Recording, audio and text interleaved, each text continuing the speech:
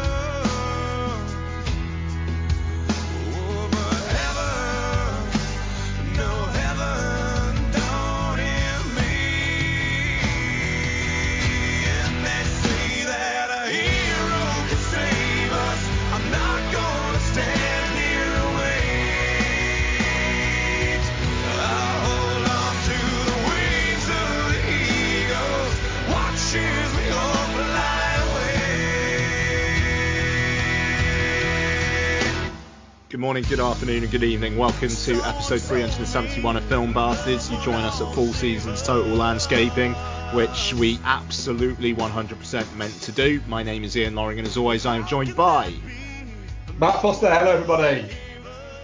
And Becky Foster. Hello, everybody. Have you seen that the Four Seasons Total Landscaping have released their own merch? Oh yeah. Nice. Called Make America Rake Again. Fuck, make hay while the sun shines. That was, Yeah. I know we've just... Sorry, go on. Good on them, yeah? Yeah, I mean, I know we've just been, so literally patrons would have just heard over half an hour of some wide-ranging conversations, but when I'd been following that news pretty intensely on Saturday, and when they said, Four Seasons Total Landscaping, I was just thinking, what, are they going to dredge up some fucking rando who's going to, be alleging voter fraud or something like that, who owns that business? And it's like, once they realised their mistake, they should have done that. They should have just gone to the owner of the business and said, look, if we slip you $500, can you just say that you saw somebody shifty going into one of the counting places, please, just to save us this embarrassment? I mean, it's... Let's be honest, Rudy Giuliani would have fucked that up. I mean, yeah, he would have. Rudy Giuliani would literally have come out afterwards and said, and we did just not pay this man $500 to say this.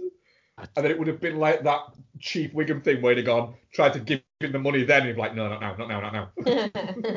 Yeah, exactly. And it's the fact that the Biden, the confirmation came right while he was doing that press conference, it would and then apparently most of the press fucked off as soon as they heard that. Yeah. It's just couldn't make it up. So yeah, I mean, obviously we're in this kind of weird time at the moment where for some reason some people don't seem to be accepting the result of the election, but the wheels are turning. There's touch wood, very much touch wood. There's nothing to worry about there. Don't know how there would be because of the margin of victory. And yeah, a lot more chill than I certainly was last week on the show. So what have we got for you this week? We've got a varied double bill here. We have got Remy Weeks's much acclaimed Netflix horror film His House, and the SpongeBob movie Sponge on the Run, which I WhatsApped Mark and Becky on Friday evening while I was watching it and said we need to review this. So let's see how that goes. We'll also have some news. We've definitely got some Twitter questions this week. Rick is alive. All the usual stuff. wearepodsyndicate.com. Iron Sequel, Entertainment Landfill, new Film Rant. Film Rant is back. His film, her movie, What's on Tap, Chinstroker versus Punter. I think I've got everybody there, I think. So yeah, head to wearepodsyndicate.com for podcasts galore and articles and whatnot as well. On the Patreon, the second Fincher Club went up earlier in the week. We will set some dates for recording the new ones at some point. We've already said it's going to blow past Mank anyway, so hey. Yeah. And I'm planning on recording the first Bond commentary hopefully this weekend. Going to be doing From Russia with Love. So $2 a month, patreon.com/filmbastards. Help support the show, get a good chunk of extra content. Fucking hours and hours and hours and hours and hours and hours of content not available on the regular feed on the Patreon. And as I'm in lockdown, I will be doing some Patreon content over the next few weeks. Good shit. You need to play loads of Mad Max. And there will be stuff on the Pod Syndicate YouTube there. Maybe some video content, and there will be some Yakuza and some Mad Max. I might go get some wine tonight. You can play Mad Max and I can laugh at you. And there will possibly be also some Tony Hawk's, which would just be like 10-minute videos of me just smashing my face and being like Tony Hawk. Will there be any more Resident Evil? At some point. I'm kind of hoping that the PlayStation 5, whenever the hell I get one, will not work with Resident Evil. I'm hoping there's going to be some sort of backward compatibility error there that gets me out of this hole. Aww. That would be nice. And if you're going to play video games tonight, can you play some Yakuza, please? Yeah, we'll see how we get on. They're definitely accused in the next couple of days, possibly tomorrow, possibly tonight. Okay, good. I mean, feel free to do it during the daytime. Like, I can't watch it, but I can listen. That's it. Yeah. There you go. So, movie news. Free Guy and Death on the Nile got delayed to unannounced release dates. Probably the last delay now of them, and it feels like Wonder Woman probably gets delayed. But after that, with all the news about vaccine stuff this week, it kind of feels like that might be it for delays. Hopefully, yeah. I think, but there's not actually that much to delay now, is there? No, I mean this is it. You get out like the big stuff. You get Wonder Woman out the way, and then the next one's not till Bond again, which is what, April? Yeah. And what I would guarantee now is the rumoured Bond going to Apple TV now with that vaccination news is fucking gone. Yeah. Yeah. What do you think that was going to happen though? It was in talks, no question. Oh really? Yeah. Yeah. I mean, apparently, Apple were interested at the $400 million level, but apparently MGM were like, nah, 600, which is a bit greedy considering the amount of money that, say, we've had this discussion before, but say No Time to Die does $1 billion, how much of that actually goes to MGM? Probably not 600 million, but hey. Yeah, when it comes out, it doesn't do well. They're going shit. But yeah, no, I mean it feels like the release delays will stop, then things will come out, and you never know, maybe some things might move forward. If cinemas look like they're getting back open in February, in general in the US as well, they're getting back open in February or something like that, then who's to say? But we shall see. I thought it was interesting that Jeff Nichols has been signed to write and direct a film in the Quiet Place universe. Yeah, that's an odd one, isn't it? I like Jeff Nichols. Yeah. And yeah, I look forward to seeing what he could do with that. I look forward to seeing Michael Shannon in the the Quiet Place universe. I mean, that's going to happen, isn't it? It's glorious. going to happen, isn't it? That's glorious. Yeah, it's going to be good. I'm looking forward to Michael Shannon at some point telling Emily Blunt to shut the fuck up. Nice. Johnny Depp kicked off of the crimes of Blumbleblim. Yeah. Never saw that one. I watched the first Fantastic Beasts and I never got round to this one. it seems a little bit like news that people are going, oh, he's been kicked off. What movie again is it? Oh, it's the third Fantastic Beasts movie. There's been two. Yeah. It literally is the movies that people forgot. Just like crap. Like the Allegiance movies. Yeah, they were. It just don't exist anymore. No. Do you mean the Divergent movies? Yeah. The Divergent, that's the one, yeah. The final fucking Hunger Games movie. Yeah, that was Yeah, still haven't seen the final Hunger Games movie.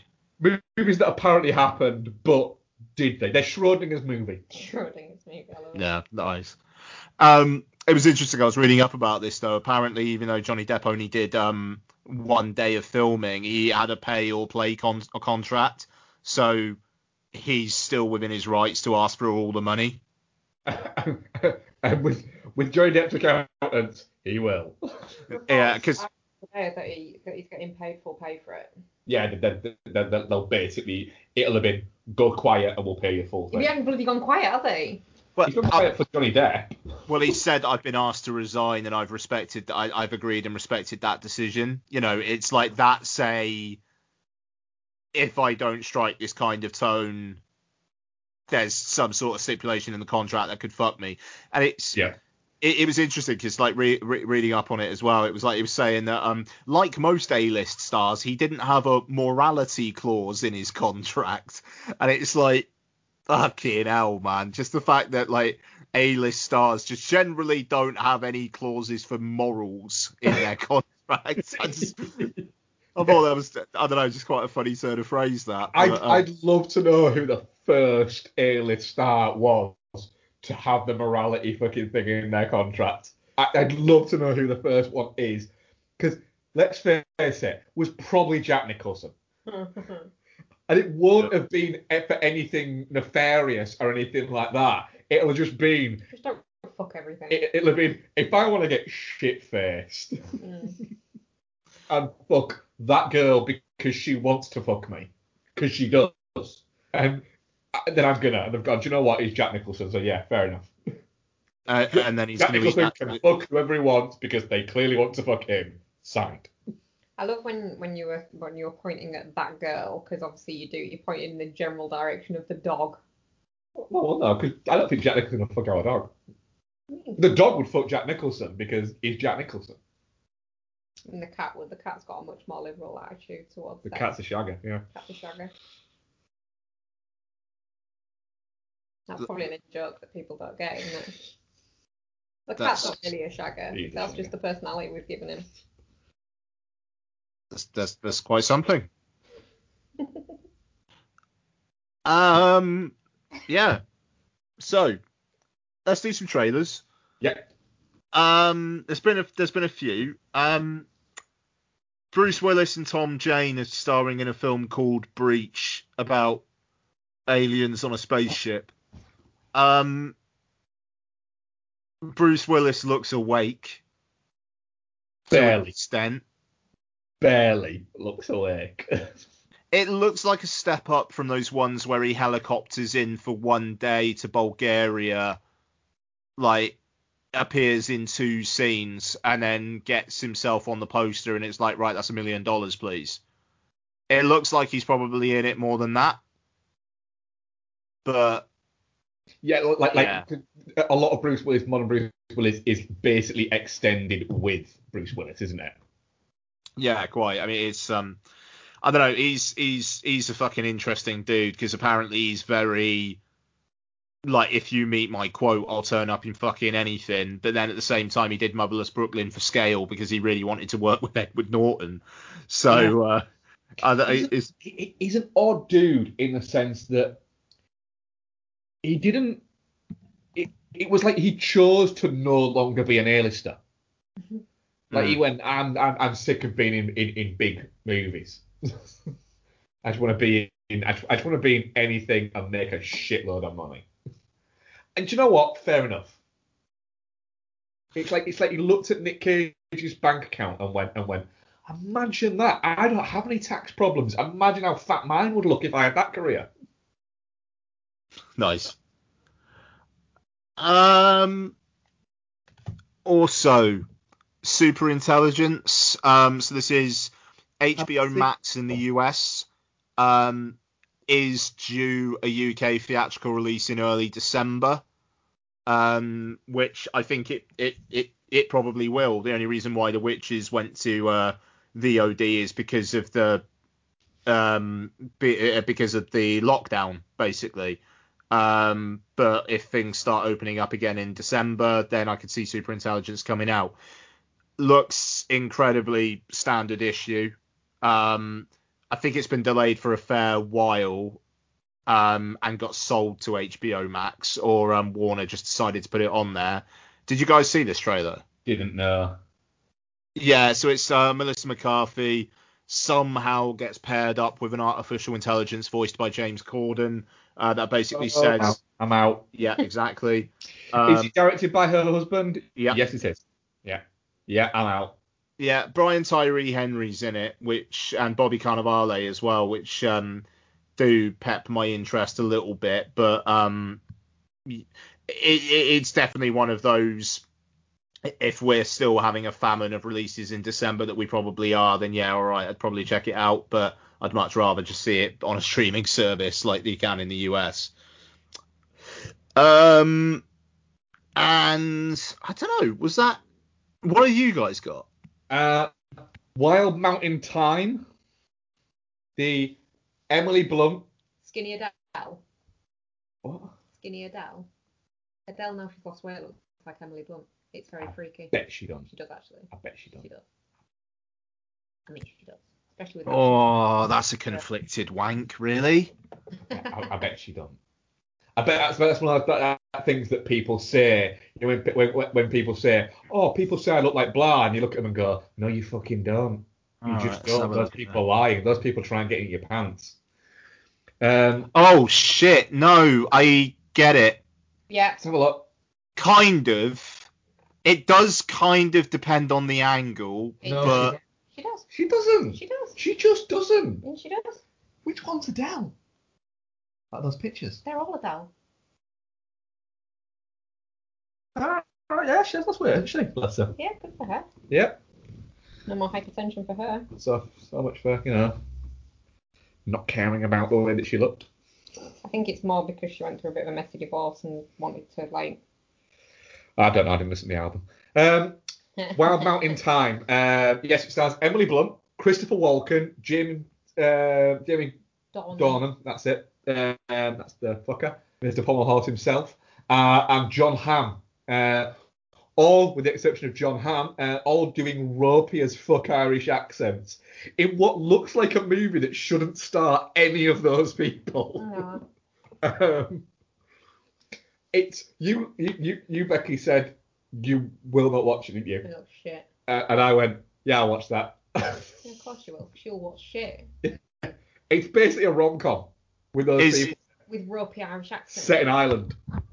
Is John Hamm doing a funny or doing a serious? John Hamm's doing a funny. Oh, great. John Hamm's the only thing that makes me want to watch it though. It's John Hamm turning up in that. Hey guys, look, I'm a funny guy. It's like, I get that, John. We can't quite work out if you are. I could steal you, girl. I'm gonna. You probably could, yeah. I mean, yeah, you could. I'd be fine with that. So I'll watch it. It's available on demand in a few weeks anyway, so... I'll just watch something else with John Hamm in it and be fine with that. Yep. And then Happiest Season. The Mackenzie Davis, Kristen Stewart, and that guy from that show that you're making me watch, that I can't work out if it's funny or not. What's it? Eugene Levy's Levy's by David Levy? Daniel Levy? Why not? Daniel Levy's the owner of Spurs. Go with David then. David Levy. Let's have a look. Shit's Oh no, his character's called David. Yeah. What's his name? I don't know. Shit's You supposedly think he's fucking great. It's just fine as there. David Rose. Dan Levy. Dan Levy, that's the fucker. Jesus Rex. Yeah, he's in it as well, essentially playing himself. Yeah. Have you seen anything about this, Ian?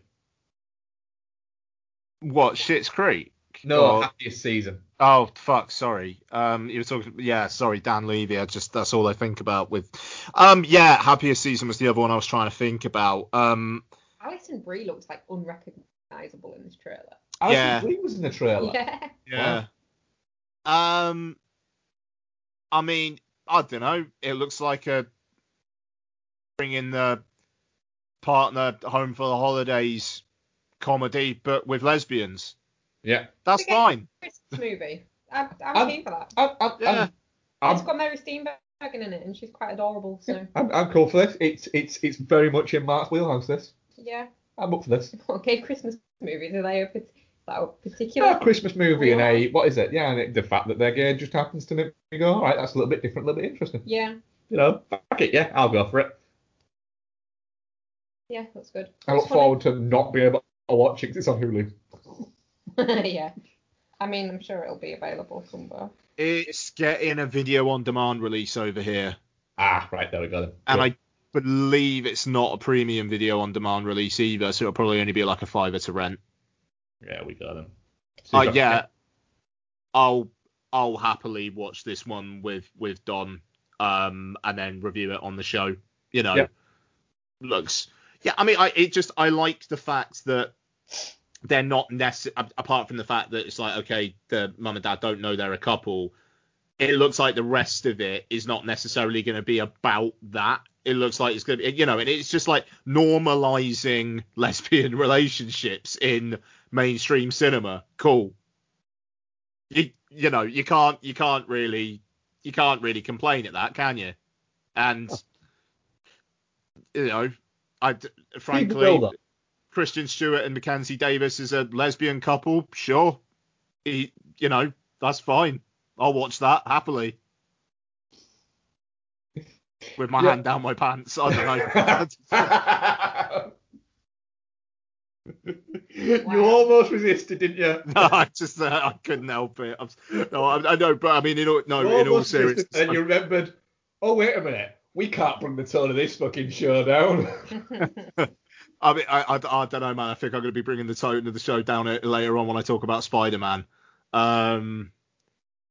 Nippy, nippy, nip, nips. My words, Kirsten Dunst. That was something. Moving on. Mike managed to sauce this elephant. Sorry? I wonder if Mike sauced the elephant yet. Yeah, it's boy chat related conversation. Yeah, that was a hell of a chat, that. Right. Yeah, Mike, you do need to get that elephant sorted. You need to sort out the fridge, Mark. I've got a fridge and everything sorted. That's cool. Okay, cool. What about containers? Amazon, mate. No problem. Okay, cool. Right, so we got the elephant, we got the fridge, we got the containers. Now I just need to prepare. Yeah, you need to put the hard yards in. Yeah. Okay, cool. Okay, so let's move on to our first review, and let's warm up with. Hello. Who are you? I am a simple tumbleweed. Call me Sage. Sage. Hey, Sage. Good name. Thanks. I'm made out of sage and I am a sage, so it works out pretty well. I'm Patrick. My name means toaster in Celtic. Pretty sure it doesn't. This dream you share has a hidden purpose, young seekers. So we are in a dream. And I, friend, am the Dream Weaver.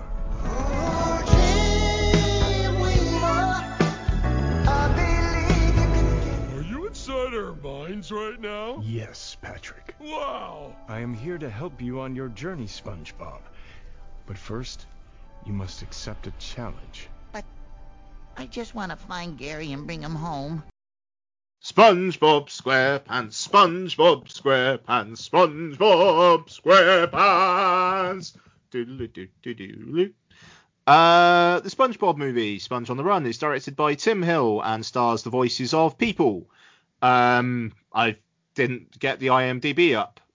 It's the normal people from SpongeBob SquarePants and Matt Berry. Yep. I love Matt Berry. Fucking fantastic when he when I first heard his voice, it was like, right, yeah, brilliant. This film's immediately at least a 3-star.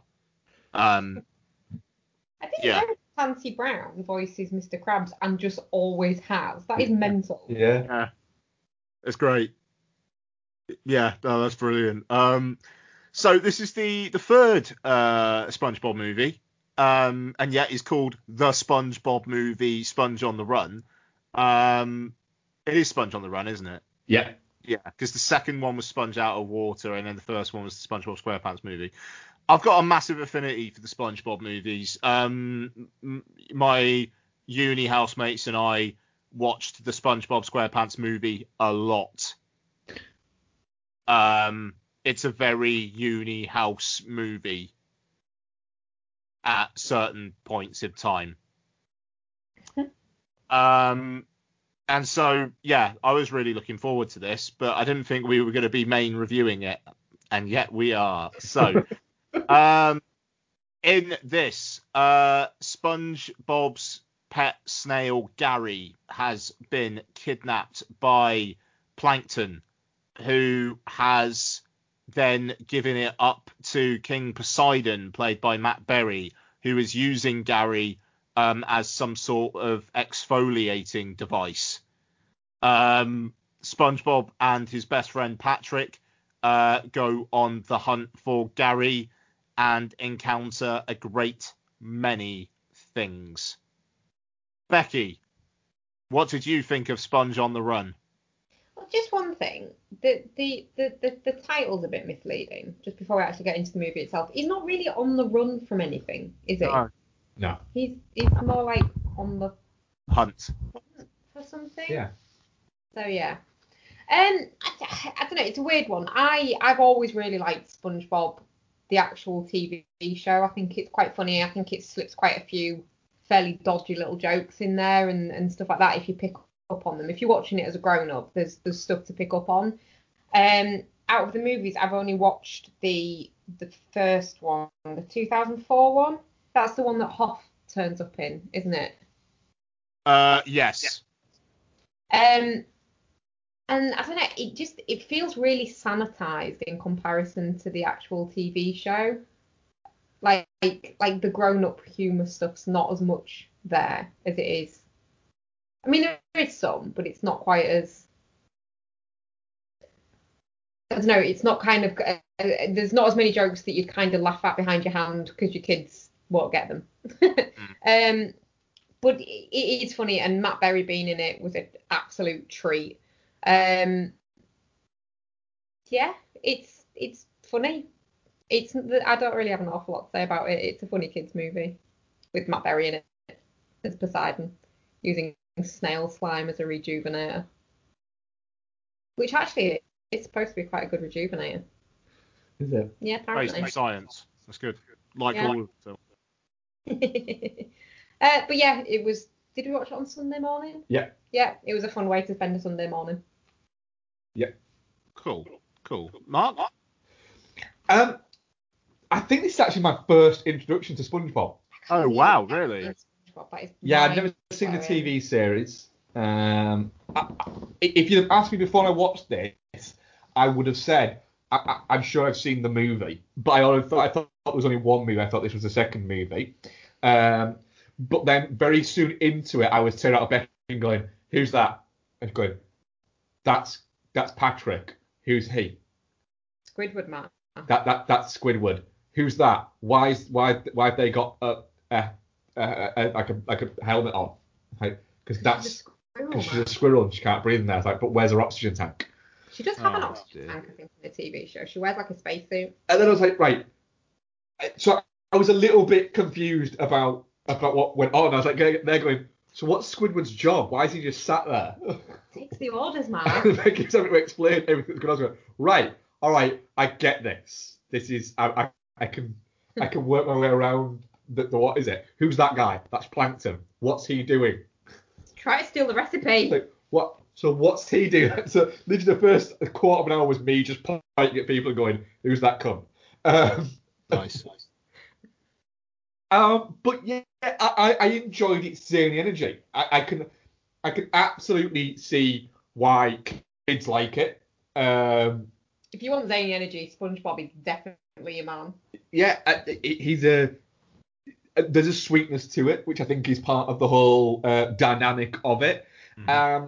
It's not. I don't think it's ever being saccharine. So I don't think it's ever that much kind of talking down to kids, which a lot of kids things that are very much. This isn't like I think a lot of sometimes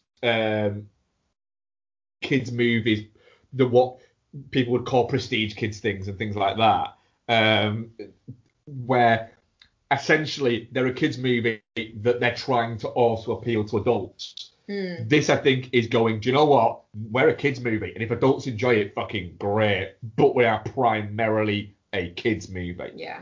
And then the madness of just having a dream sequence, but basically saying this is a dream sequence, but it's not, and having Keanu Reeves' head roll around in a tumbleweed.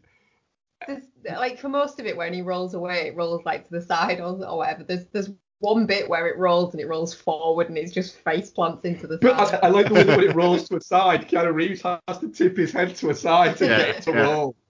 And it's like, I love the fact that Keanu Reeves is putting as much effort into this as everything else he puts into every movie he makes. He's he's invested in this. And I like that about it. I'd say it's zany, it's fun, it zips along, it gets in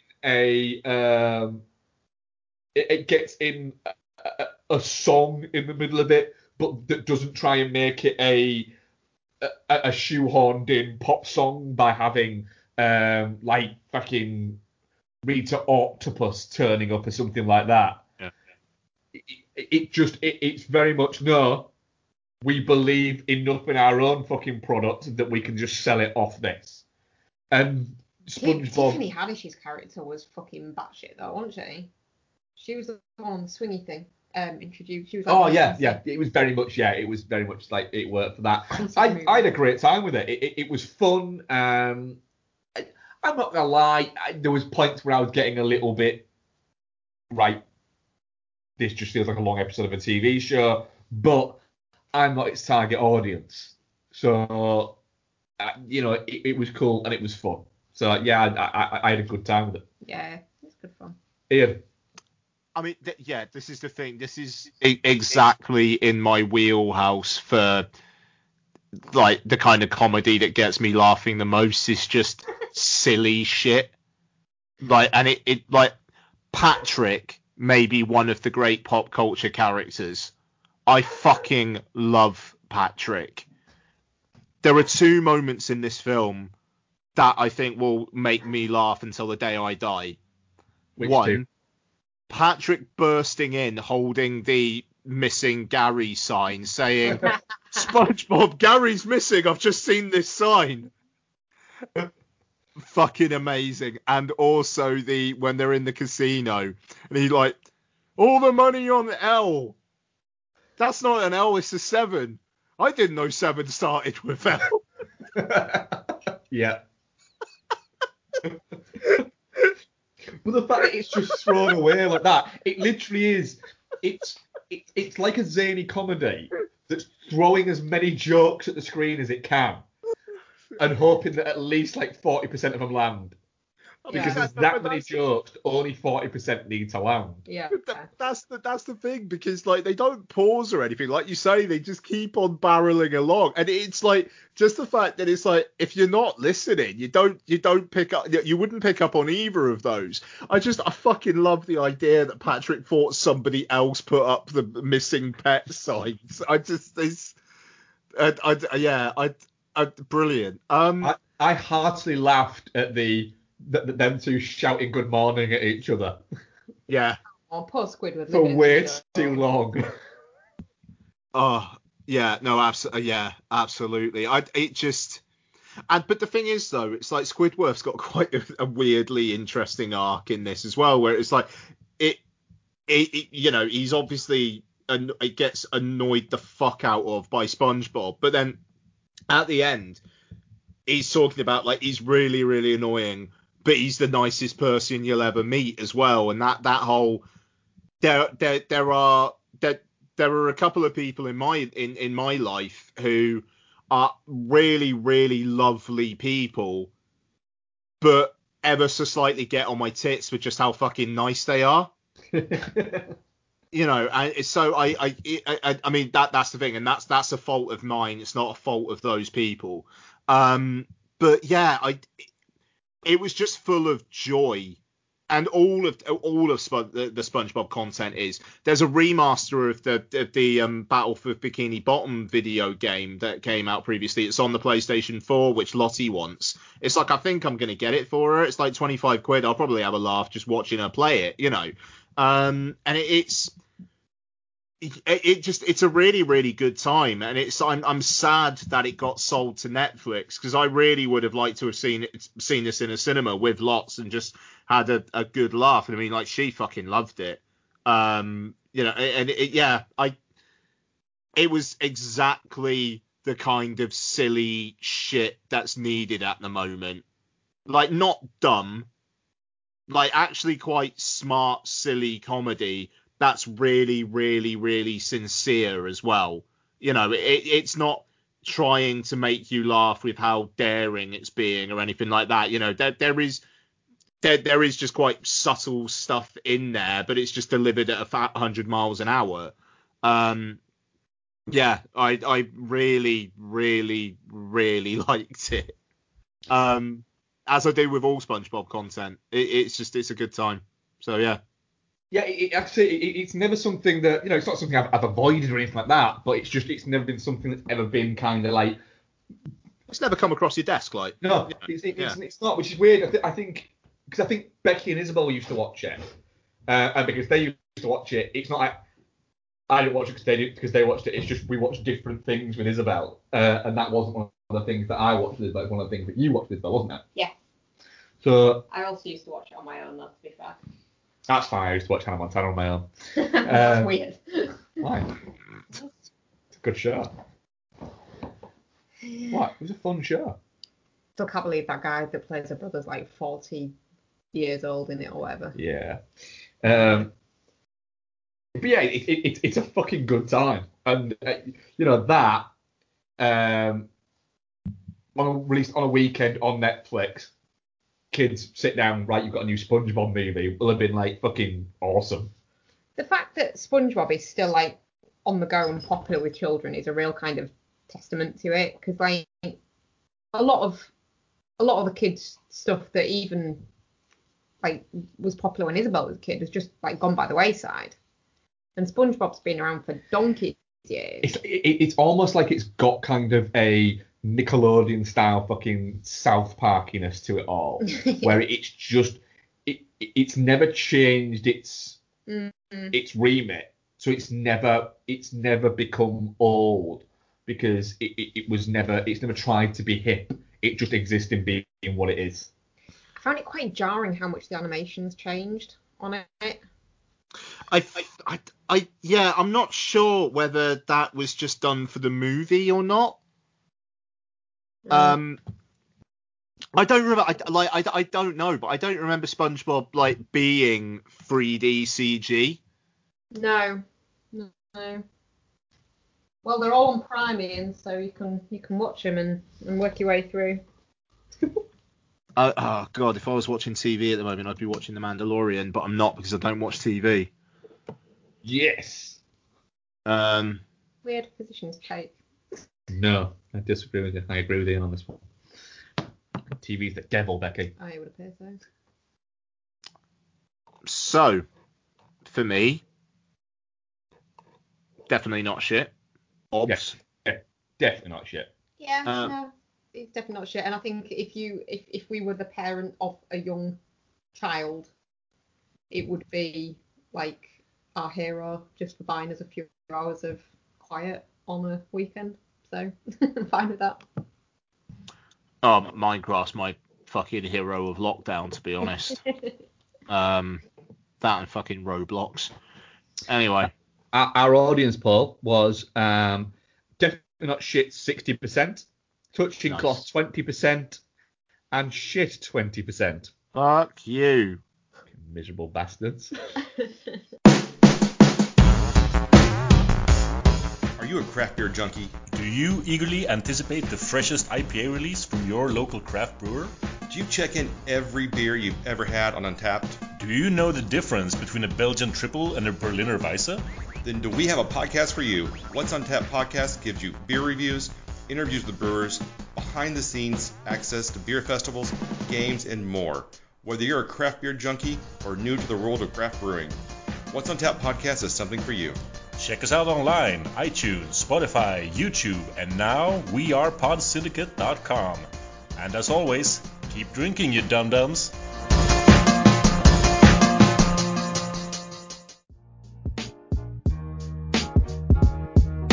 The Mulberry Boys, every Friday night. On the show, you better know they keep it tight. ETL is back and the J-Strom's in the zone. Introduce the co-host, he doesn't do it alone. PCZ is about to hold court. You know he's on the headset, you can hear him snort. Pop culture, movies, TV shows, and games. Rotten Tomatoes, reviews, news, and Blu-rays. Foggy don't play around, he will bust a drop fast. Welcome to the Entertainment Landfill Podcast, the Jason and Steven Show. It's the Jason and Steven Show. What? The Jason and Steven Show. It's the Jason and Steven Show.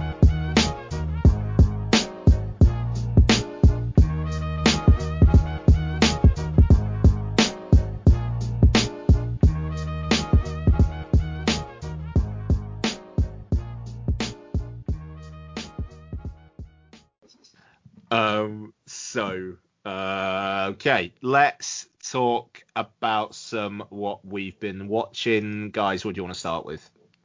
Do you want to go what you've been watching, Solo X? Yeah, can do. I didn't talk about Django Unchained last week, did I? No, watch she that hadn't. I after don't we believe so. Yeah. So the night after we'd podcasted, actually, you had a bad head, didn't you, or something, and went to bed. Yeah. I stayed up and watched Django Unchained until 3 in the morning because clearly that was a good idea. Yeah, it's fucking great. I've been wanting to rewatch it for like months.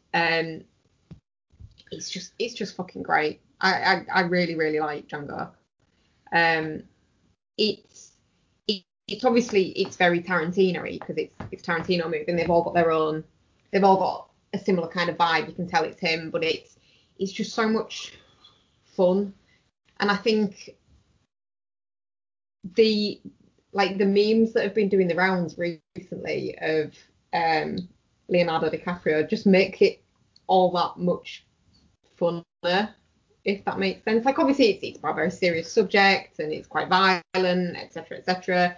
But all the characters are so much like larger than life that it's a real kind of feast of a movie for your eyes. So yeah, Django. I also watched The Addams Family because why not? I think you watched it a few weeks back, didn't you, Ian? And it I made did me indeed. watch Yeah. it. And it's just fucking, again, just fucking great. It's an absolute like classic, really, of its kind of genre, I suppose, kind of creepy kids movies. I think there's so many like funny bits in it. Like when they're doubting whether Fester is Fester, and it turns out Fester is actually Fester, which is, you know, obviously he's supposed to be this kind of cuckoo. But like the bit where she's like, "Oh, you packed cyanide," as if we'd run out. And it's just, there's so many, again, like you were saying about like throwaway lines are funnier than the ones where they're like going, "See, that was funny, laugh, laugh." And there's so many throwaway bits in this that are just really, really good. I watched, the only other one I watched on my own was Big Hero 6. I think that was because you put a gif of Baymax on a conversation we were having on Twitter, and it just made me go, "Oh, Baymax, what a pure soul." So I watched it, and it just made me feel good. He's just so lovely. He's just a healthcare assistant. He doesn't want to be a fighter. With Big Hero 6, I really enjoyed it when I watched it.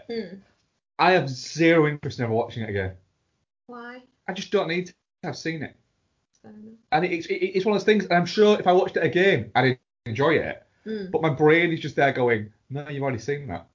Which is weird for the amount of other shit that I will rewatch that my brain goes, why the fuck not?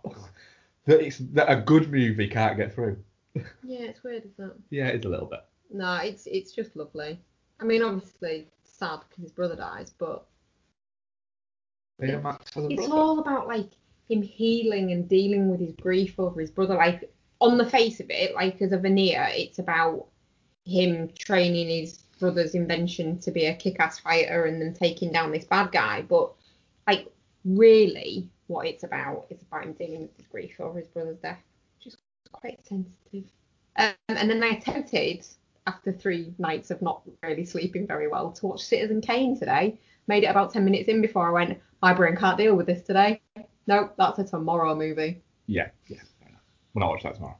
I may watch it tomorrow. That's fine. I'm not. You can play fucking face scrapey. Damn right I will.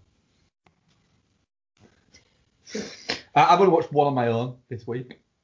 I did a lunchtime watch, so I watched with eating my lunch. Was that when you realised, shit, I'm recording tonight, I'm not watched anything on my own? Little bit, yeah.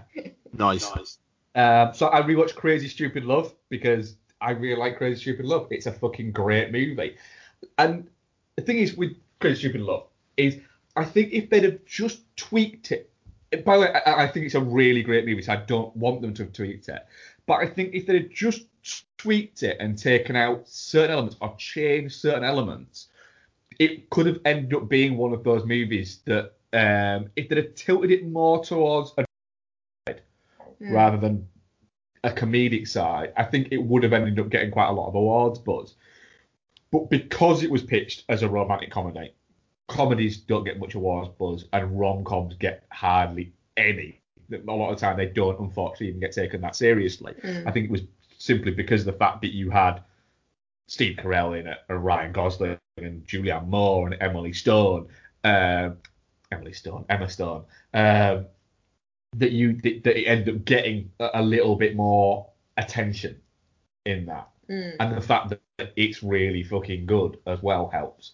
But it's a movie that I've watched a number of times and it still stands up really quite well.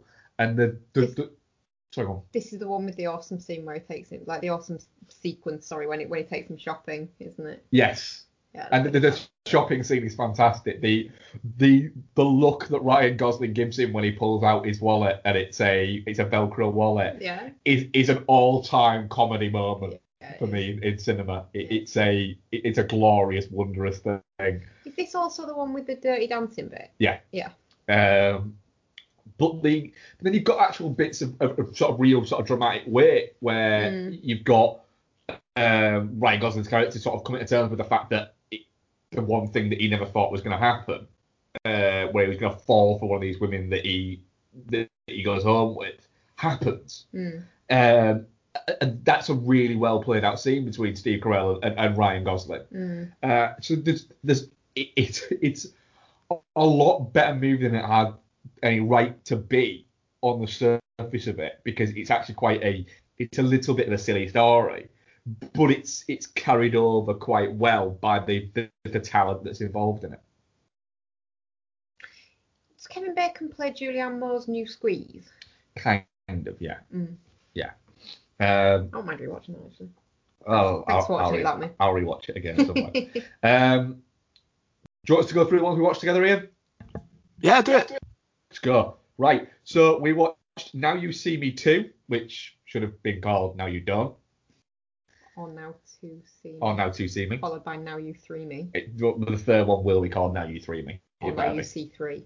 Oh, there's 2 rhymy took words it off in a there. fucking level with that one, Becky. I'm not gonna lie. Howard, you've done it again. Go on, Beck. Yeah, to be fair, I kind of always get muddled up between like what the story is of the first one and the second one. Because they're so fucking different. Well, I don't like the fact that they've just gone, shit, Isla Fish don't want to be in this one. Fuck it, we'll just replace her. And it's just like, it's not completely glossed over. Like, she was just so unimportant as just the woman one that... I don't think it's that. I think she was a little bit of a dick, and so they didn't want her back. Ah, fair enough. Lizzie Kaplan's not as good in this as Isla Fisher is in the first one. The weird thing about Lizzie Kaplan is Lizzie Kaplan is actually quite a good screen presence and is actually quite funny.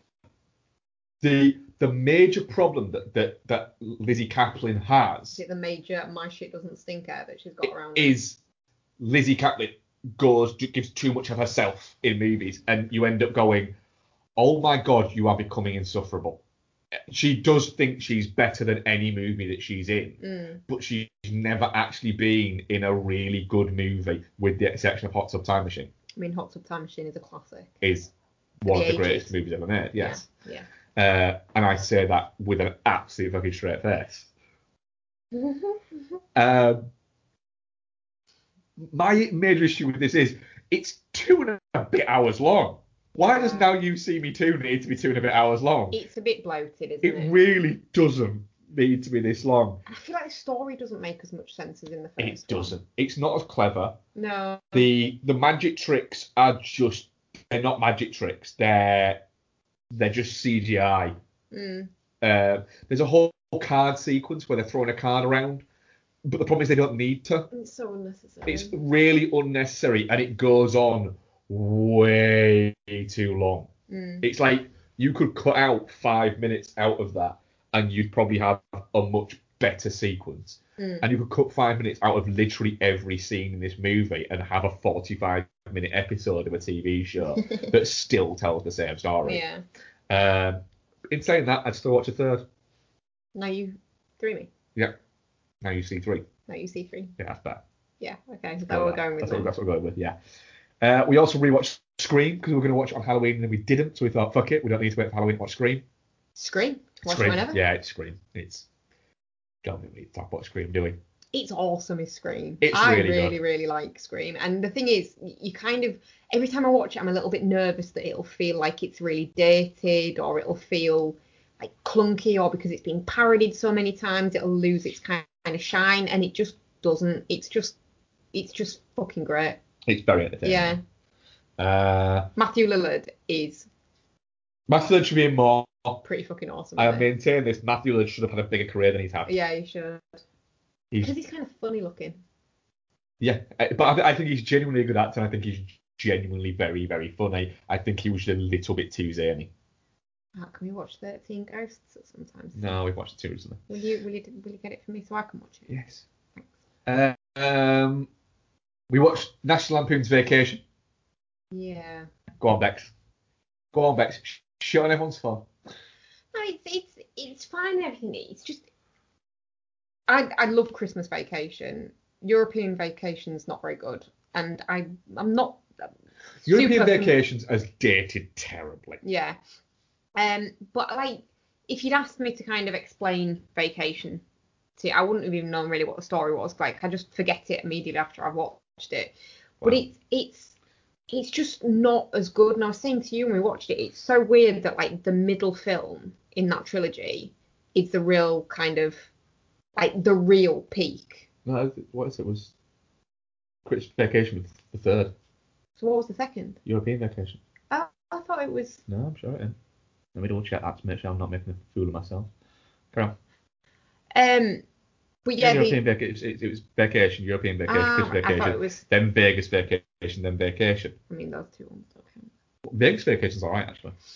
But yeah, it's just odd, the difference in quality between the other two and Christmas Vacation. Maybe it's because it feels all warm and fuzzy because it's set at Christmas, but this one just feels so much more mean-spirited.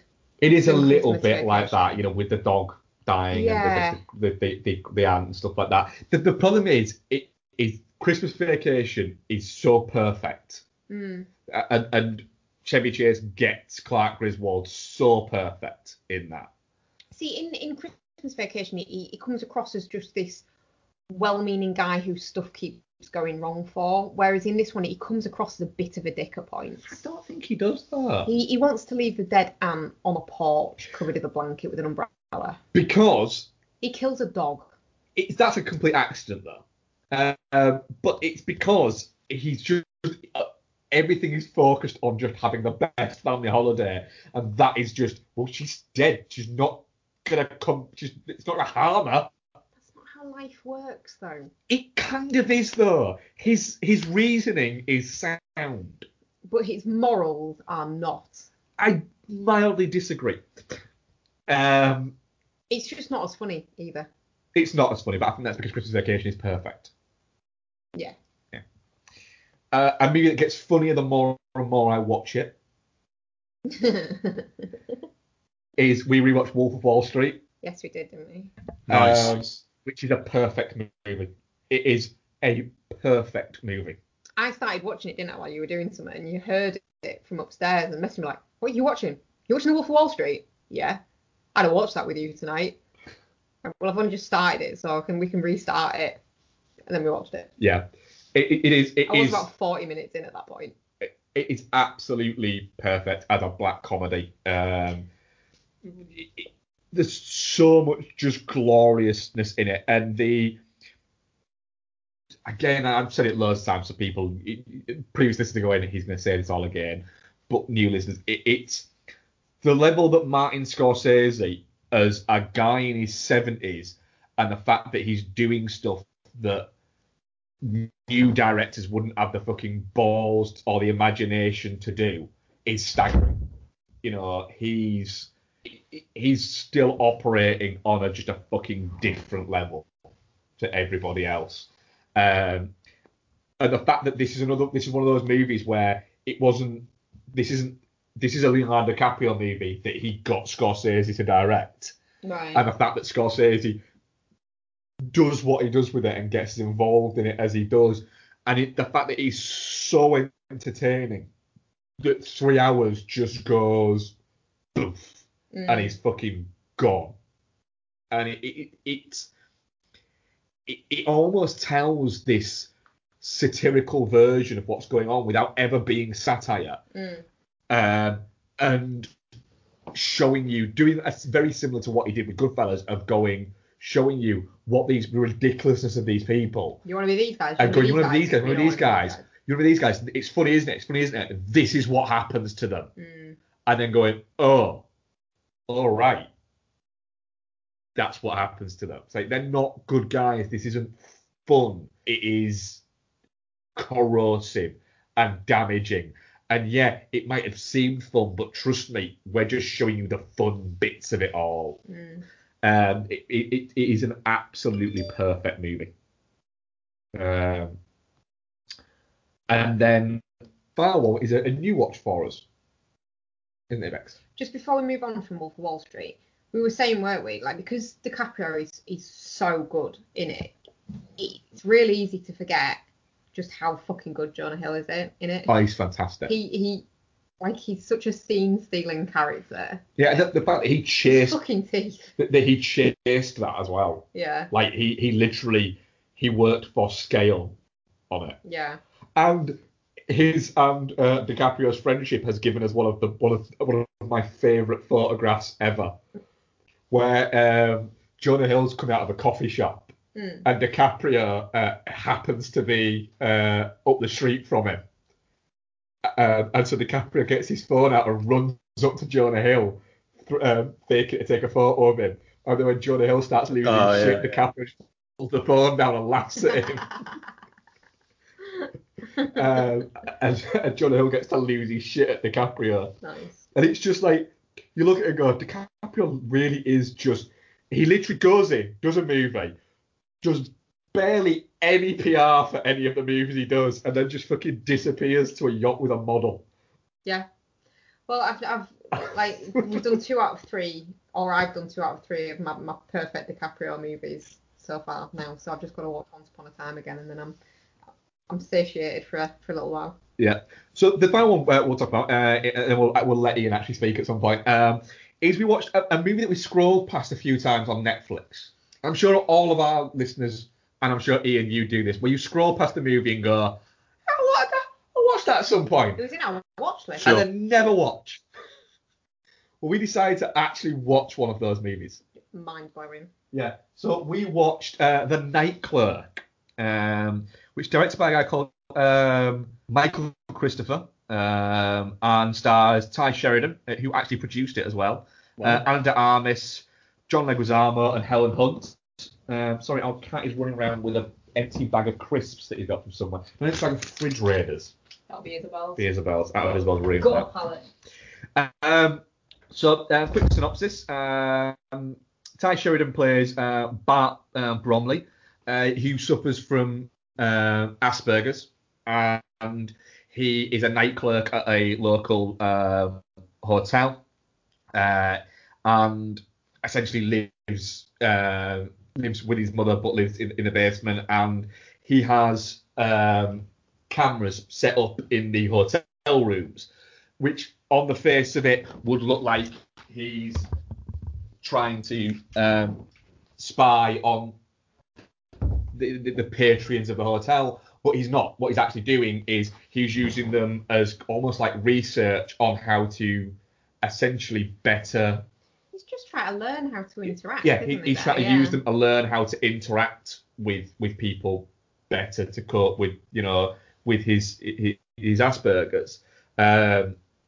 And at the start of the movie, he witnesses a woman being murdered through one of his cameras, but then obviously doesn't want to let on that that's how he's seen it. So he's gone home at this point, and Yeah. he has access to the video from home. He's watching it, and he sees this altercation start happening, and he goes back to the hotel, doesn't he, to kind of try and interject. Yeah. But gets there too late, and he's found there with the body. Yeah. And so he then becomes a suspect, but there's no evidence to tie him to it. John Leguizamo, who is investigating it, doesn't think that he's done it, He knows there's something shifty. but thinks that he knows something. The hotel then company that he works for then transfer him to another hotel. It's a bit quieter. That's a bit quieter for him, and he ends up forming a friendship with one of the guests that stay in there, played by Ana de Armas. And then I won't give away too much because I don't want to go full spoilers with this, because we actually really enjoyed it, didn't we? Yeah, we did, yeah. And it's really, I'm surprised it hasn't received a bit more attention. I think because the poster and everything like that almost pictures it as a little bit like almost horror-y, doesn't it? Mm. And it's not at all. It's kind of almost like a psychodrama, I would say. Yeah. But Ty Sheridan is really, really good in it, and doesn't overplay the Asperger's bit. It's also got some moments of levity within that in there. And the fact that whenever anyone asks him how he is, like, it's a really complicated Yeah, question. whenever anybody asks him, how are you, and he's like, that's a really complicated question. I can tell you, but it's probably going to take quite a long time. So if you really want to know, I'll tell you. But if you're just asking to be polite, then Yeah. I won't. Yeah, and it's. But it's the same script every time. Yeah, and he says it all the time. But the fact that everyone around him seems to be very accepting of his condition and likes him. But then you've got great moments of him, like in the when he goes to the store and the guy's wearing a shirt that's really colourful, and he just tells the guy clerk, Oh, when he goes to buy his... that your shirt's very confusing. I don't like it. when he tells the car salesman that he's fat. Yeah. Not very fat. But it's not done as like a poke fun at him. There's all logical reasons for why he's saying it, and then he explains the logical reasons, and the people don't seem to just kind of accept it. It's a really... Asperger's and autism are really, really difficult things like to portray without coming off a little bit like you're taking the piss. Yeah, and it never does. When it never tries to go... It never has a meltdown moment. He doesn't have a meltdown moment. It's a moment where he gets panicky and worried, but he doesn't have like a full breakdown or anything like that. Oh no, he never goes like... So that's really good. But yeah, it's on Netflix in the UK. I would assume it'll be on Netflix in the US, or it'll be available somewhere in the US. It's a recommend. It gets in and gets out in under 90 minutes. But it gets its story told in under 90 minutes. Which, for the amount of story there is, I think is quite good going. Yeah, it doesn't feel like rushed or anything. It doesn't feel underfleshed. No, it kicks along at a hell of a pace. And Ana de Armas is in it. So that's always a delight, isn't it? Gone off for a bit. Why? Oh, because of Ben Affleck? Yeah. Yeah. She's tainted. She's tainted. Yeah. Yeah. but it's very good. I could go back and watch 2049 because that was pre-Ben Affleck. Was it? Yeah. This was pre-Ben Affleck. No, it wasn't actually. That's a big lie. That's a big fat lie, yeah. Like a big fat Ben Affleck. I'm going to go back and watch Knock Knock at some point because I'm the only person who seems to like that movie in the world. Oh, Free Pizza. Free Pizza. Fucking great movie. Free Pizza, Becky. I do like pizza. What have you been watching here?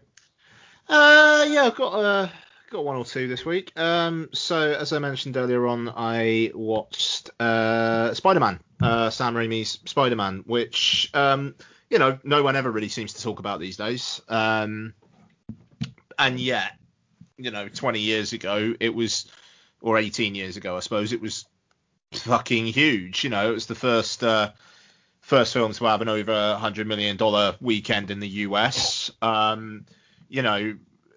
X-Men and Blade kind of like set the stage for comic book movies to an extent, but it felt like Spider-Man was the one where studios really started paying attention. You had Hulk and Daredevil and whatnot shortly after, and then obviously it led up to the MCU in 2008. But yeah, Spider-Man kind of feels like the progenitor of them all, and especially in the way that, with X-Men, one of the big things there was Singer was very, I'm not having him fucking running around in spandex, and Hugh Jackman has that one line in it, they're all in these like super cool fucking costumes and whatnot, whereas Spider-Man, it's just like, nah, he's going to dress up as a fucking Spider-Man and Green Goblin's going to look like a Power Rangers villain and everyone's going to love it. And they did.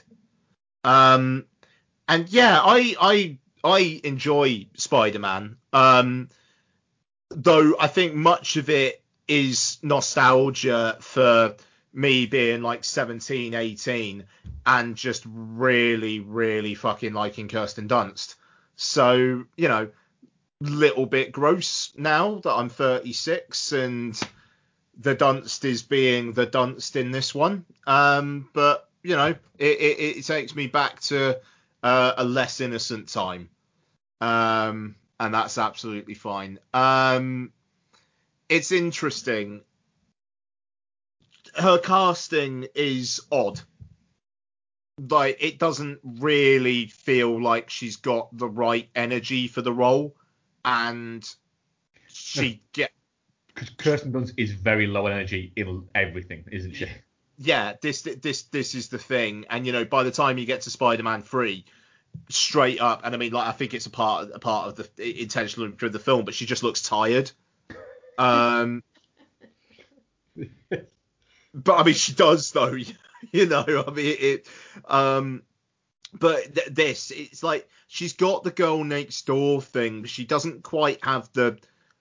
I don't necessarily see what's like Peter Parker sees in her to the extent that he does see in her.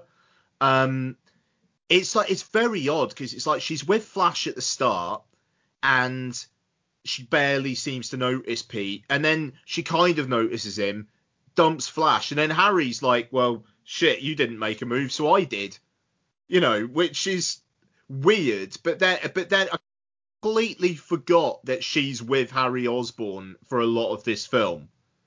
And Peter Parker's so fucking passive in that. And it's interesting. It's the whole.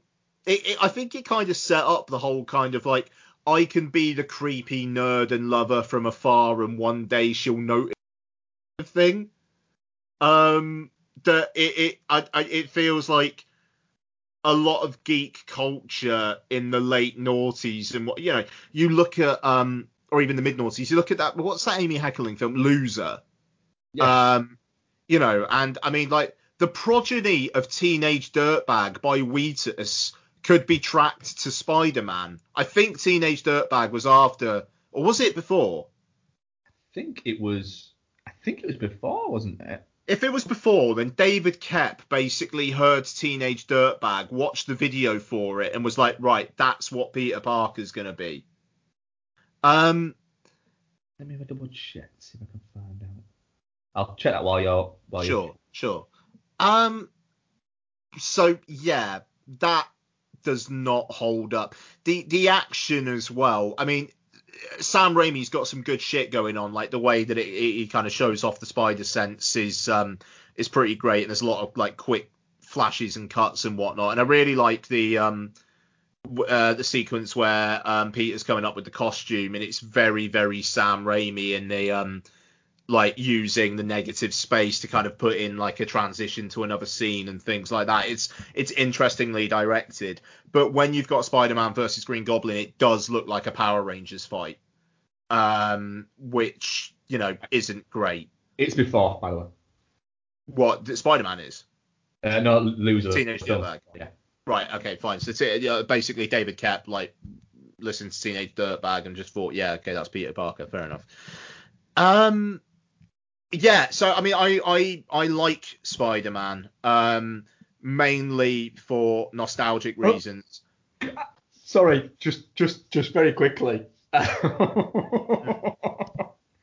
Ian, go to the Wikipedia page for the film Loser. Okay. Have a look in the, not in the what is it, but in the actual little sidebar bit that gives the poster and then the directed by and like that, and see who the lead star is on that, who's top billing. Okay. Oh, it's not my boy, is it? No. Have a look. Have a look. Oh, fuck off. What? Oh, that's great. Oh, that's great. Well played, whoever did that. Oh, that's fantastic. So just because, I don't know, maybe this will be gone by the time Loser starring Donald Trump. That's spectacular. The actual, what is it? If you look at the title of the movie, it's Loser / Donald Trump 2020.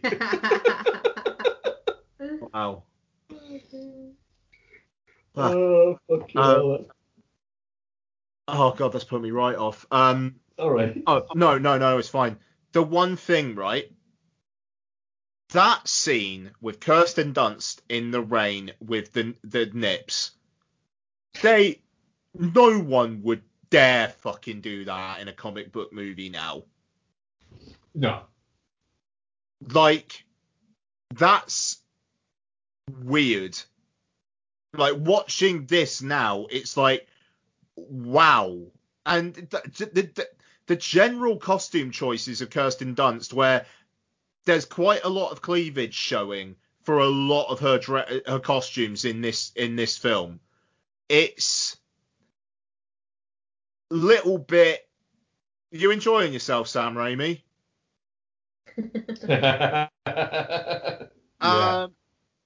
Yeah.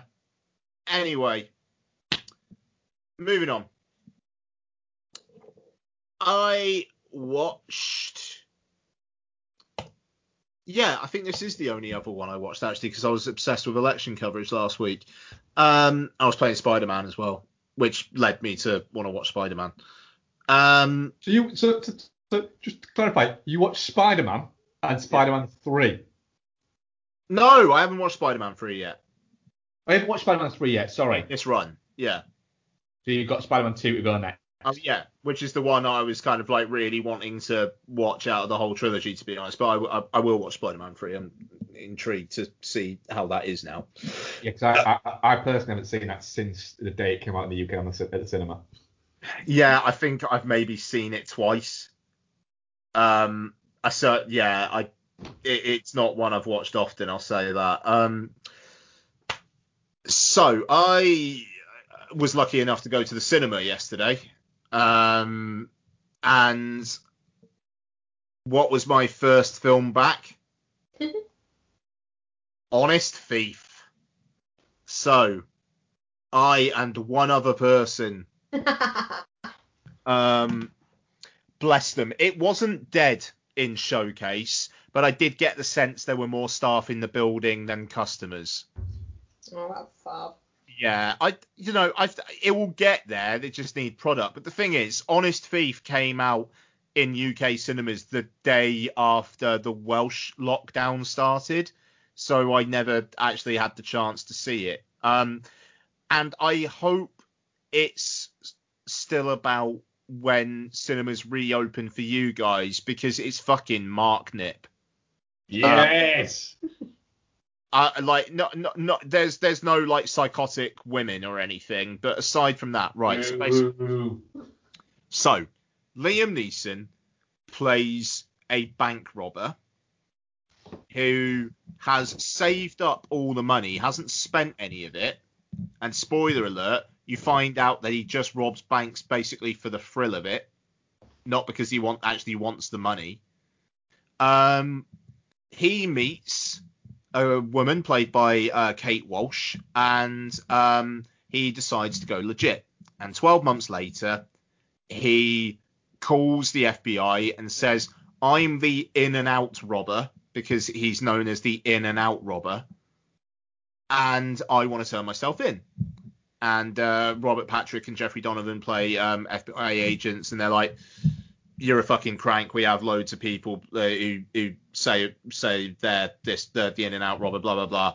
Right, Jai Courtney and Anthony Ramos, you go speak to him. He's obviously talking bollocks. So they go speak to him. He says, you want proof? There's $3 million in this self-storage unit, blah blah blah. They go, they find the money. They go, actually, we're going to have that money and we're going to set him up. So they do that, and Liam Neeson has to go on the run with his girlfriend, who didn't previously know that he was a bank robber.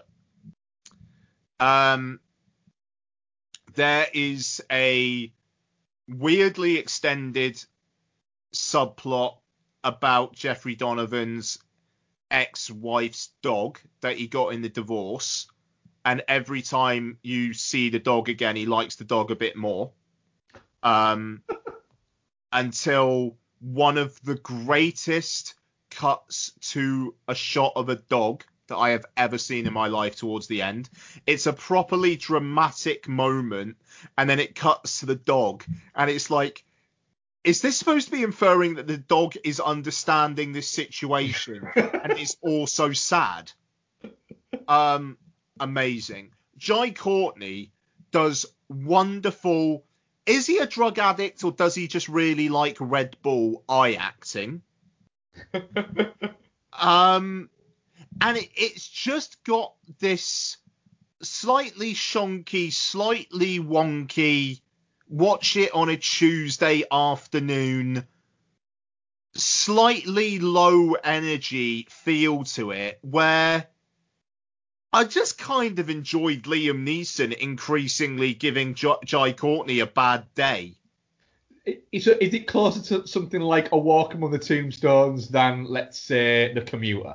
Oh, yeah. I mean, it's like the closest this film gets to action is Liam Neeson in an ice cream van ramming into a car containing Jai Courtney and Anthony Ramos, and then them shooting through the windshield, trying to shoot through the back window of the ice cream van, trying to shoot Liam Neeson. Other years, we've covered a lot of these Liam Neeson films, haven't we? Mm-hmm. Almost every one. It's not Liam Neeson action hero. It's Liam Neeson playing thief who's actually a nice guy, wanting to settle down with his missus, and Jai Courtney trying to fuck him over. What you imagine that is as a film is what this film is. It is the most perfect 3 out of 5 you will ever see. I enjoyed my time with it. I think it had the unhinged bump of, isn't it nice just to be in a cinema again? But yeah, I honestly, I think that both of you would have a decent time with it. Don't get me wrong, it's not a 5 out of 5 stone cold classic or anything like that. You know, I 100% am not saying that, but it's a decent time, and it just feels like one of those ones where it was like, if you had your unlimited card, why the fuck not?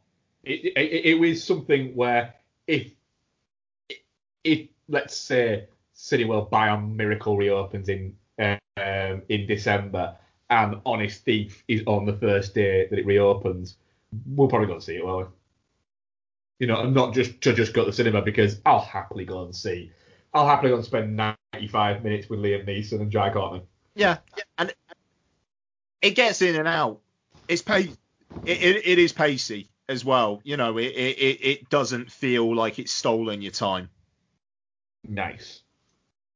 And yeah, I think I want to say that's it for me this week. Yeah. Oh fucking hell! Even though Spider-Man was that the film I watched that day. Okay, fine. Annabeth has risen from the ocean. It has followed us here.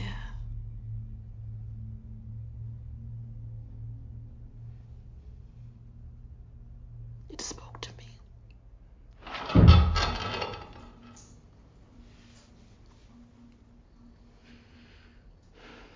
What did it say? We don't belong here. If we leave and repay our debt, it would guide us back to her. To Nyagak. My love, she's gone. The sea took her. You're not listening. We survived. English. Listen to what you are saying. Appeal. She's dead. Catch! We have grieved enough. Okay, so let's move on to His House, which is directed by Remy Weeks, and you might be telling that I am trying to get onto IMDb. So starring Sope Dirisu, Wumi Musaku, and Matt Smith, randomly. Yep. So this is the story of a refugee couple who have escaped from South Sudan, who are told by Matt Smith's kind of council officer, here is a house. You are to stay in this house until your application has been processed. You are not to go like pretty much anywhere. But wouldn't you know it, they have brought a evil presence with them. And an Abba. Which is a type of witch. A night witch. Yeah. And yeah, it's not very happy with the guy. No. It's kind of all right with the woman, to be fair, but not happy with the guy. No. So, Mark, what did you think of His House? It's always, I always try and tread carefully with this is the hot new horror. Mm. And then I also thought that straight away that having a horror film set around refugees was always going to be a bit of a, right, where are they going with this? This could be a bit of a problematic. Oh, I don't know about this. I don't know about whether it'll be good or anything like that. But you know, I think you were saying, Ian, when we did Play It Forward, you were like, with the wave, you were like, I don't need that right now. Yeah. I was a little bit like, I don't know whether I need to be reminded how shitty this country treats refugees and how racist we can be. I don't know whether I need a film to remind me of that right now, whether or not it's just going to make me angry. So I'll be honest, I went into this with a little bit of trepidation, not about the film, but about whether you were in the right frame of mind. Whether or not I was in the right frame of mind for what the film might contain. It does contain a little bit of that, but it seems to it's not pitching that, it's avoiding that. Yeah. It's visually, there's some fucking shots in this movie, and I liked how much it goes for it very early on. It sets out its stall quite early on. It's quite a claustrophobic movie, which is supposed to be, because it's supposed to be always set not all set, but you've got a house that's essentially trying to kill people with the living walls. There's some great, just practical, clever filmmaking within it. That first fucking scare when he's looking into the hole in the wall and you can see behind him the creepy lady, but he doesn't know she's there. Yeah. That fucking shit me right up. And then there's a sequence in it where he's eating at the table in the kitchen, and then it pans out and we get almost like it's basically a vision / dream / something else sequence of the room. That part of the room becomes a raft in the middle of the ocean. I thought was a staggeringly good looking shot. Yeah. And it's very interesting and it's very well acted and the scares are decent and it's grim and Matt Smith's character is an interesting. I can see why it is a bare bones character. But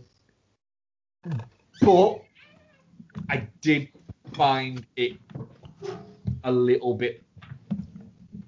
The bits where something's not going on, which is going to sound really fucking pointless, what I'm going to say here, but the bits where something's not going on, I was very much going, this isn't interesting.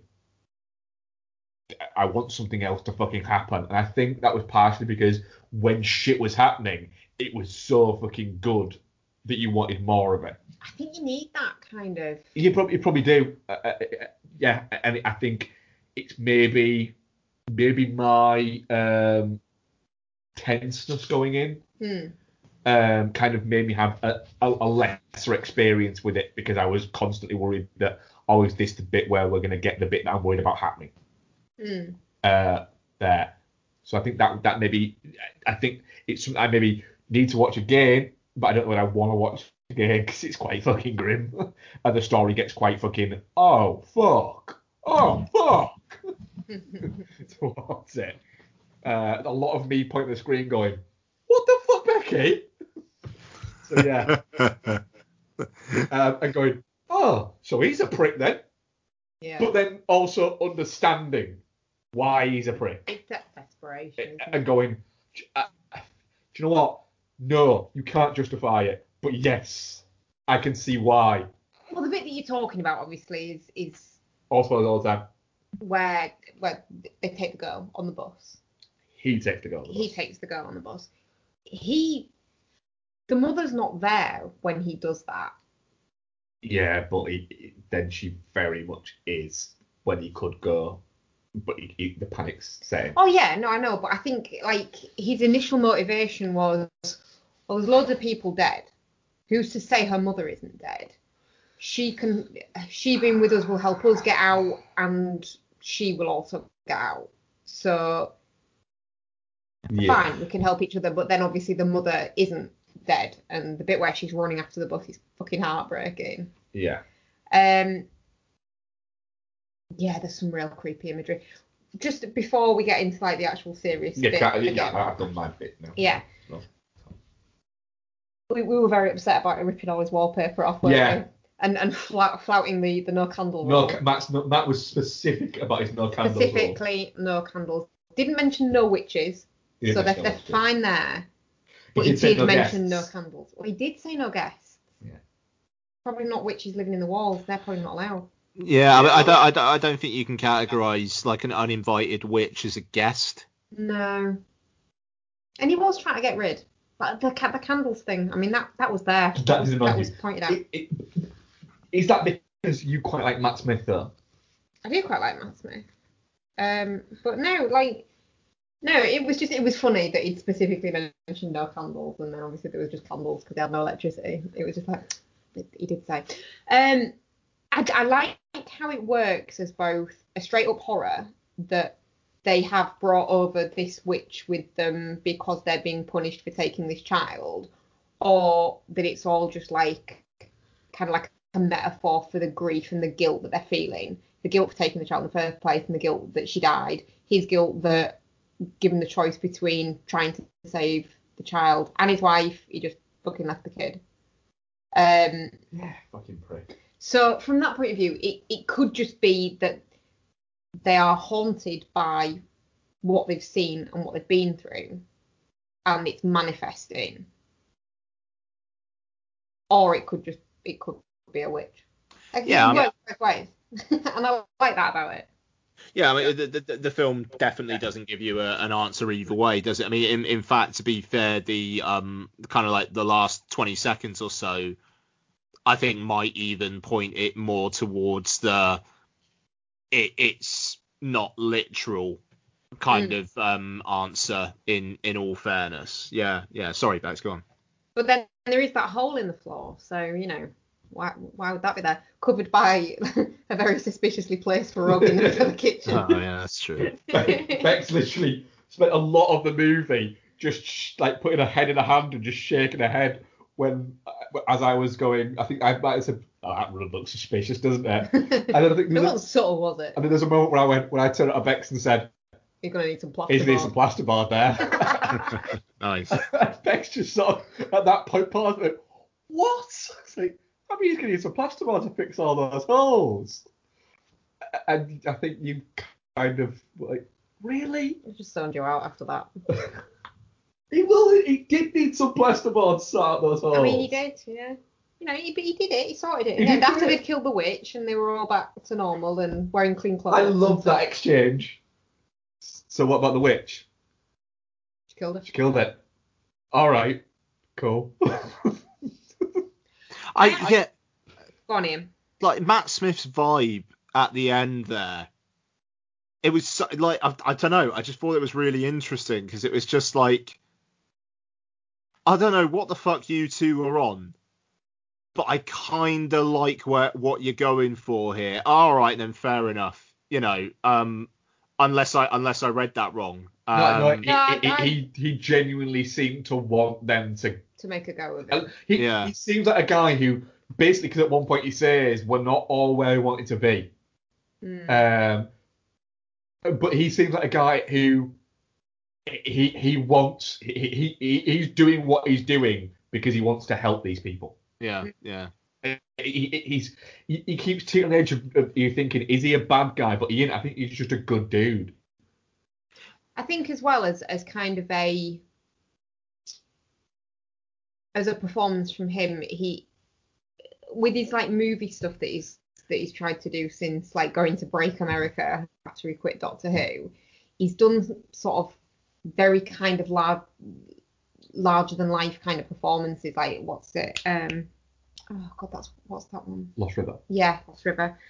And stuff like that. And it's just a nice, subtle human performance, and it's evidence that he still does have the capacity to rein himself in. Yeah. It's an odd character, Matt Smith, in the fact that I think he's actually a really good actor. I just don't. Nothing seems to land for him. No. Well, I think he's quite popular in that shit thing about the royals, isn't he? I don't even know. I think he plays Prince Philip. Oh, of course he does. But what did you think, Ian? Yeah, I liked it. I thought it went down a couple of like narrative cul-de-sacs at points that maybe made it like 5-10 minutes longer than it needed to be.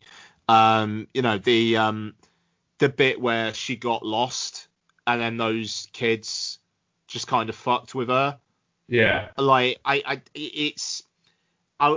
wasn't necessarily too sure what that was adding there, even though I thought it was fucking fascinating, the idea of that kid saying, fuck off back to Africa. It was like so. I mean, it felt believable. That felt like there were probably black kids who may well think like that.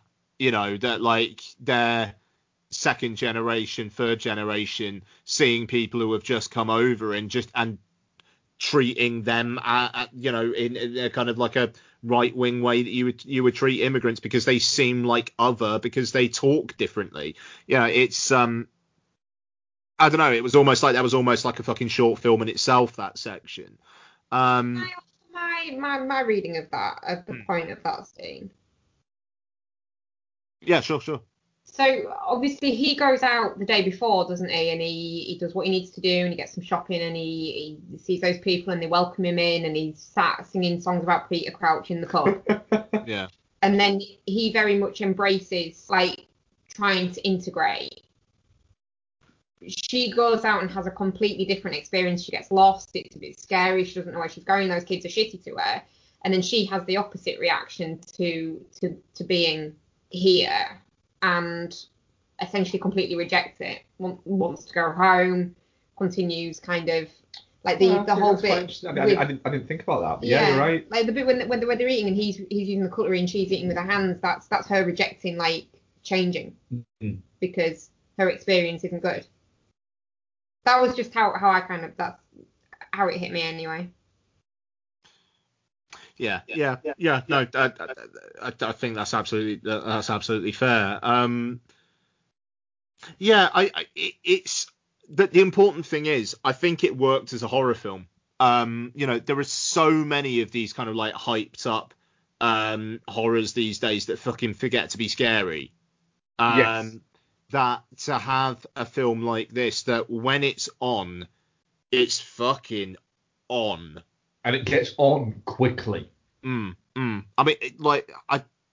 there was a section maybe about halfway through where, it was like he was turning the light on, and then something was turning the light off, and then he was turning the light on again, and like every single time the light was going on and off, you could see like shapes in different places, and it just kept on ramping up and ramping up. And it just made sense narratively as well. It's the witch basically trying to break him down. I thought very, very well acted. Really, really good scares. The very human horror of him with the kid and then the mum coming along. That was genuinely shocking. I thought it was a really impressive bit of work. It's a film I'll never watch again. I'm in agreement with you on that. I don't need to watch it again, but it's good to watch. Yeah, but I mean that's it. It's not the quality. In a way, it is the quality of the film because it's so effective. It's like, I don't need to have that in my life for another hour and a half at any point. But yeah, man, it's a piece of work.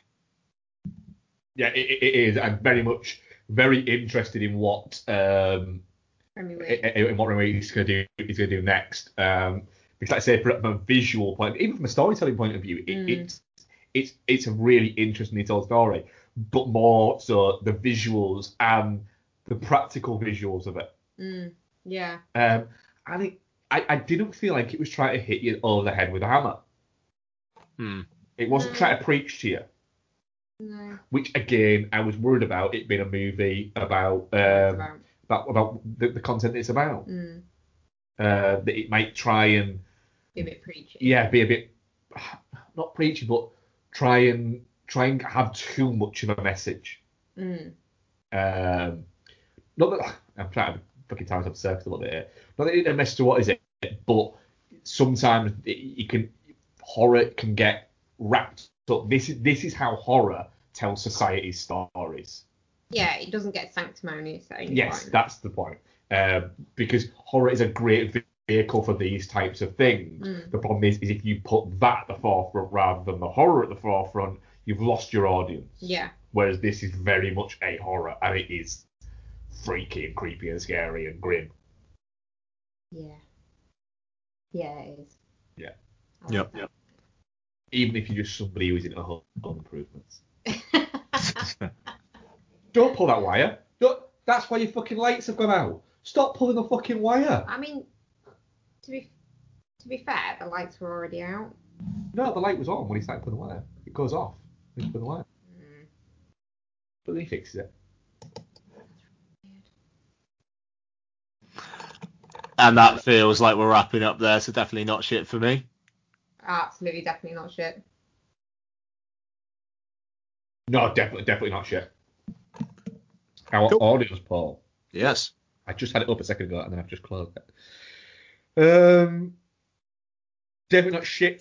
75%. Nice. Cool. And touching cloth, 25%. Very happy with that. Yeah, absolutely. Good. Okay, what questions we got, dude? Andrew Jones, friend of the show, asks, if you could add Mank to any other film, what film would you make Mankier?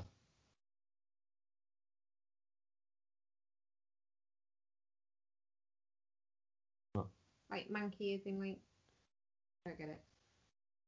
I'd go for Three Men and a Baby Mank. Oh, the word man.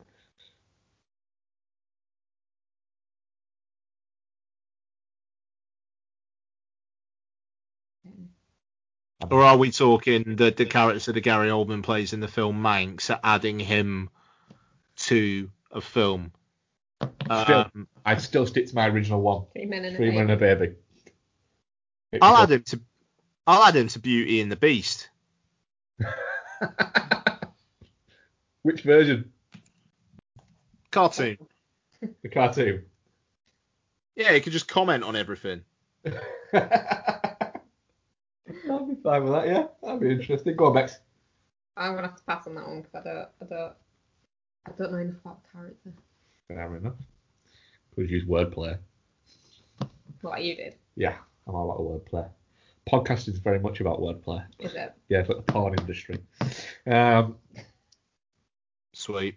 Rick Kidd at Rick J Kidd. Missed last week because I didn't see the tweet until the day after recording. If you were limited to only watching the films from one decade, which decade would you choose, and which films would prove key to your decision? For me, it would be a toss-up between the 70s and the 90s. Yeah, 90s is a big one for me. 90s horror would. Would that swing it for you? Yeah, I think it probably would. What films are you looking at? Just all the 90s. You can never watch your favourite film again. I know. There's a lot of good 90s horror. Would I offset all of that against one movie? I don't know. What are you thinking, Ian? Probably the noughties. There's a strong shout for the noughties. Yeah. You know, like Seven, No Country for Old Men, There Will Be Blood, Zodiac, not Seven, Sunshine, sorry. Like, I was just thinking of those off the top of my head, but then what have you got in the early noughties? I don't know. Bad Boys 2. Yep. Gone in 60 Seconds. Gone in 60 Seconds. Spider-Man. Yep. X-Men. X-Men 2. X-Men The Last Stand. Freddy Got Fingered. Miami Vice. Miami Vice is there, yeah. Anchorman. Step Brothers. A lot Talladega Nights. You make a good shout for noughties. Dodgeball. The 90s has got Candyman though. The 90s does have Candyman. Spirited Away. Ponyo.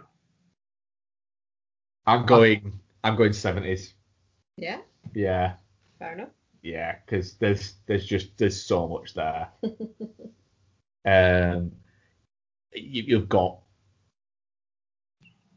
early Coppola, early De Palma is in there, early Scorsese is in there, Peter Bogdanovich. You've got so much just fucking gnarly shit in there to watch. That I'd be fine with that. You've got probably less scope of films to watch, but the quality of it is really fucking high. Yeah. So I'm probably going 70s. Partially because I don't watch my favourite movie of all time that much, but being told that I could never watch it again would be a little bit like, my brain is annoyed at me right now for not going the teenies so I could continue watching Quantum Time Machine all the time. Yeah, there's that. Yeah, but yeah, there is that. So there is that. I would maybe contemplate going for the 80s and cheating by claiming that it's set in the 80s. I can count it. And then I can cheat by watching your 80s movies with you and watch Blade Runner, and you can cheat and watch my 90s horror with me because we live in the same house, so it's fine. I'll go with that. Go with that. Yeah. All right. Top up in the 80s. 80s and the 90s. 80s and the 90s, Yeah. and I can cheat and have Hot Tub Time Machine because it's set in the 80s. Because it's set in the 80s and it's a hot tub and it's a time machine. Being a bit greedy now, guys. Yeah. Hey, if there's a fucking way to work around a question, we'll do it. Nice. And I will invoke the fucking Supreme Court to defend us on that. I don't think it's within their remit. Fucking is now. So yeah, that's what I'm going for. Nice. Okay, and I think that brings us to the end of this week's show. Another concise one for non-patrons. For patrons, you got a pretty fucking normal length show there. So coming up next week, I believe we're going to be reviewing the Megan Fox starring Rogue. Yep. And also Train to Busan presents Peninsula. Nice. So first one as well, man. It will mean I have to watch Train to Busan. So yeah, good little genre double header there. What's the date? So that's going to be right. So then the week after that, I think, is a little bit light as well. So we'll see what happens there. But then it's Christmas Chronicles 2. So yeah. There's something else out that day. He'll be Billy Elegy, I believe. Yes.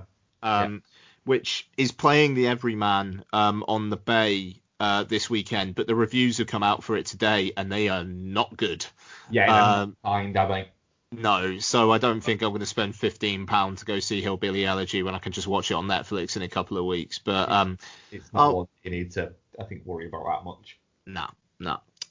So yeah, we'll be back next week. We are podsyndicate.com, as mentioned earlier on the show, patreon.com/filmbastards. And yeah, I'm going to let these guys get some food, and I'm going to take the dog downstairs because she's fallen asleep next to me. Have a lovely week, guys. Stay safe. Ian? I don't think the universe wanted us to tell us to stay safe. Done. Oh. Hey. Hello. Hello, you're back. That was weird. I was just saying thank you very much, guys. Thanks very much, guys. Bye-bye.